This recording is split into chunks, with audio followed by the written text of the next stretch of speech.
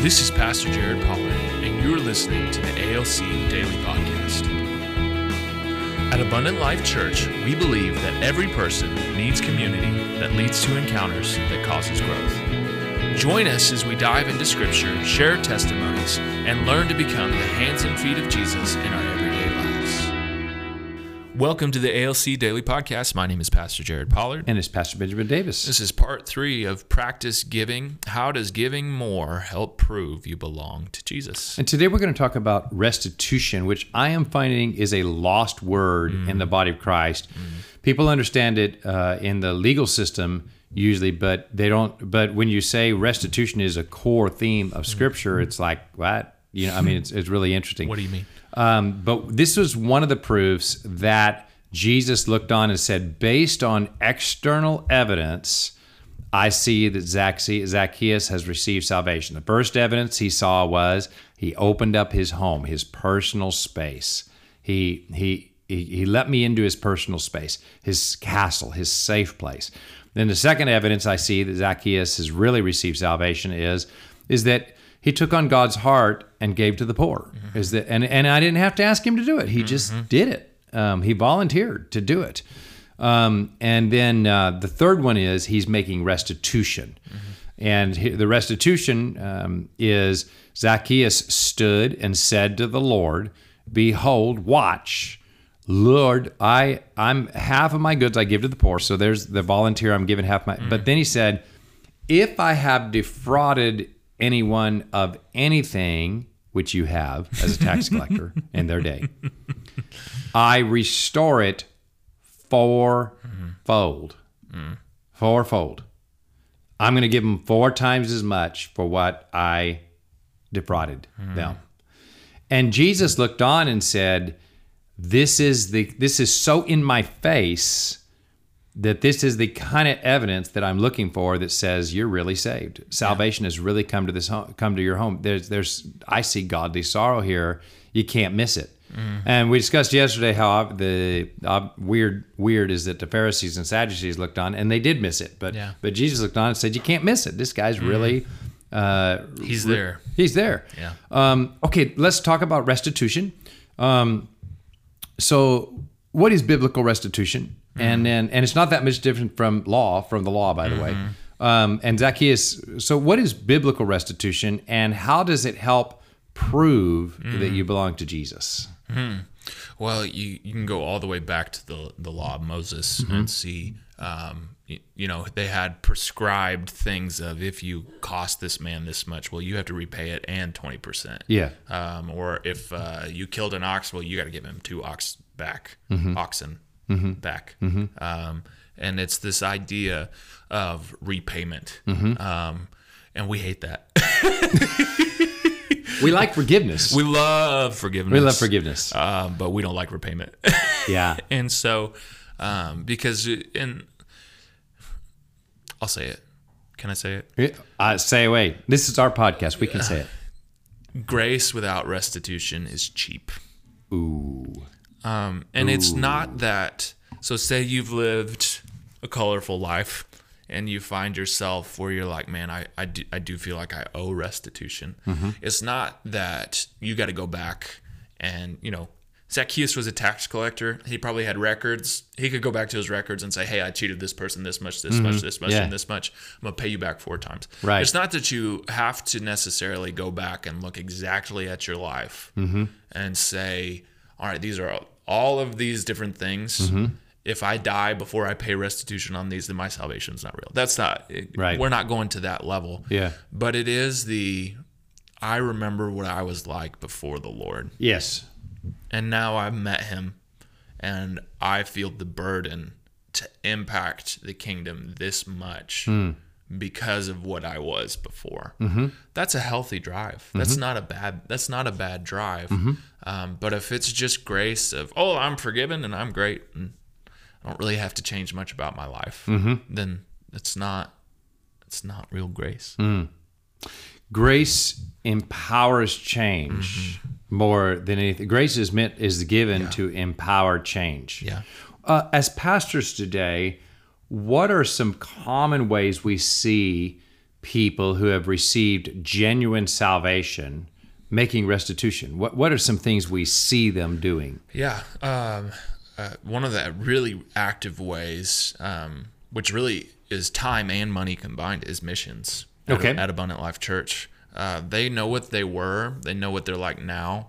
They know what it means to move forward. And so they say, I have a testimony. I'm going to take it to the nations. So this is a common theme. You'll see a person that has received genuine salvation, and that same person is, because they are making restitution, and then they're not even calculating it. No one told them to do it.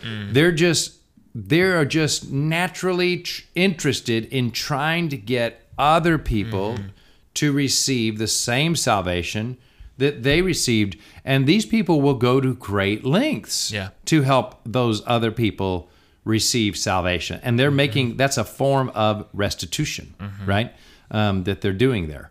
Absolutely. So that's a very, very common one. What are the forms of restitution do we see of people who have received genuine salvation? Yeah, I think they're willing.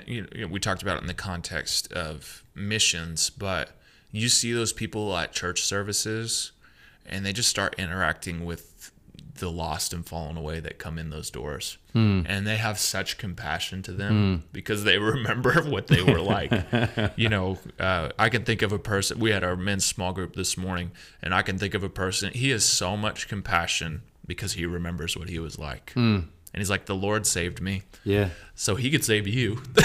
On a simple thing, I say, I did youth for 18 years. I say, I have never met a youth as bad as I was. Yeah. And therefore, over 18 years, we had youth do crazy stuff, but I never had one as bad as I was. Yeah. And so that was really, in a sense, that's 18 years of making restitution for the kind of youth that I was. and see what I'm saying? It's like, somebody had patience on me. I must have patience on them. Yeah, and it wasn't it was a volunteer thing. Yeah, youth, they are what they are. Do what they do. And so that's a way of making restitution, right? Yeah. And I've seen it in marriage. I've seen people make restitution in marriage. You take one marriage partner that has really messed up, that should have ended the marriage, but because forgiveness was extended and because grace was given, there was a genuine change. And then that partner that screwed up spent the rest of their life making restitution for that. And it's not a burden. They're happy to spend the rest of their life making restitution. And I messed up this marriage. It should have cost us our marriage, but it didn't.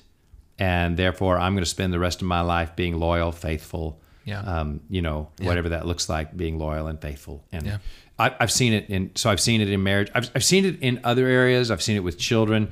When there is a genuine recognition of, I messed up, and it should have cost me more than it did. Yeah. So, but it didn't cost me as much as it should.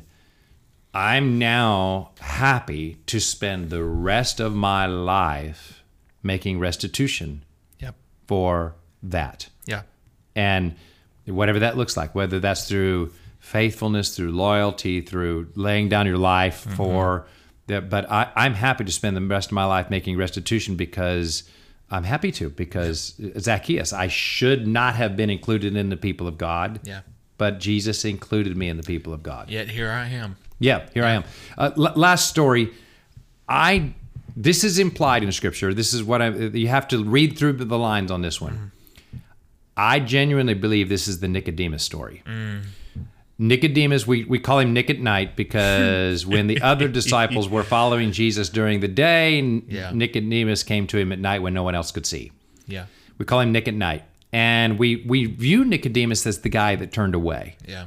But we see him later in the Gospels defending Jesus to the Sanhedrin. And, of course, then they put political pressure on him. And we see him later in life as the guy that helped bury Jesus. And then the last record we have of Nicodemus was him spending a hoard of money to anoint Jesus's body with special oils and ointments at his death. That's the last record we have of Nicodemus. So he's making restitution, but I believe it went further than that. And let me tell you why I believe it went further than that. The church had a problem within a couple of years. And you know what the main problem the church had was? The Pharisees were getting converted. And when they were getting converted, they were bringing their legalism into the church, but they were having genuine conversions. Where do we think that came from? I think there's a high likelihood that that came from Nicodemus's restitution. Yeah. He's saying, I missed it. I really did. I missed it. I was the Nick at night guy when the other disciples were the daytime guys. I compromised. I missed it. But maybe God could still use me. And what the evidence is that the church now has got a lot of Pharisees that have been converted and come into the gospel of Jesus Christ. Now I get there's a little bit of conjecture in there, so don't make that a hill to die on, okay? But you do see evidence of restitution in the anointments that he gave and the standing up for Jesus in the Sanhedrin, all of that. What did we do the math at one point? It would have been like all of you, like if you had a 401k that you had poured into for 30 or 35 years. Cashed it out. It would have been like taking your whole 401k. And that's how much. Yeah. And the dead body doesn't need that much. No.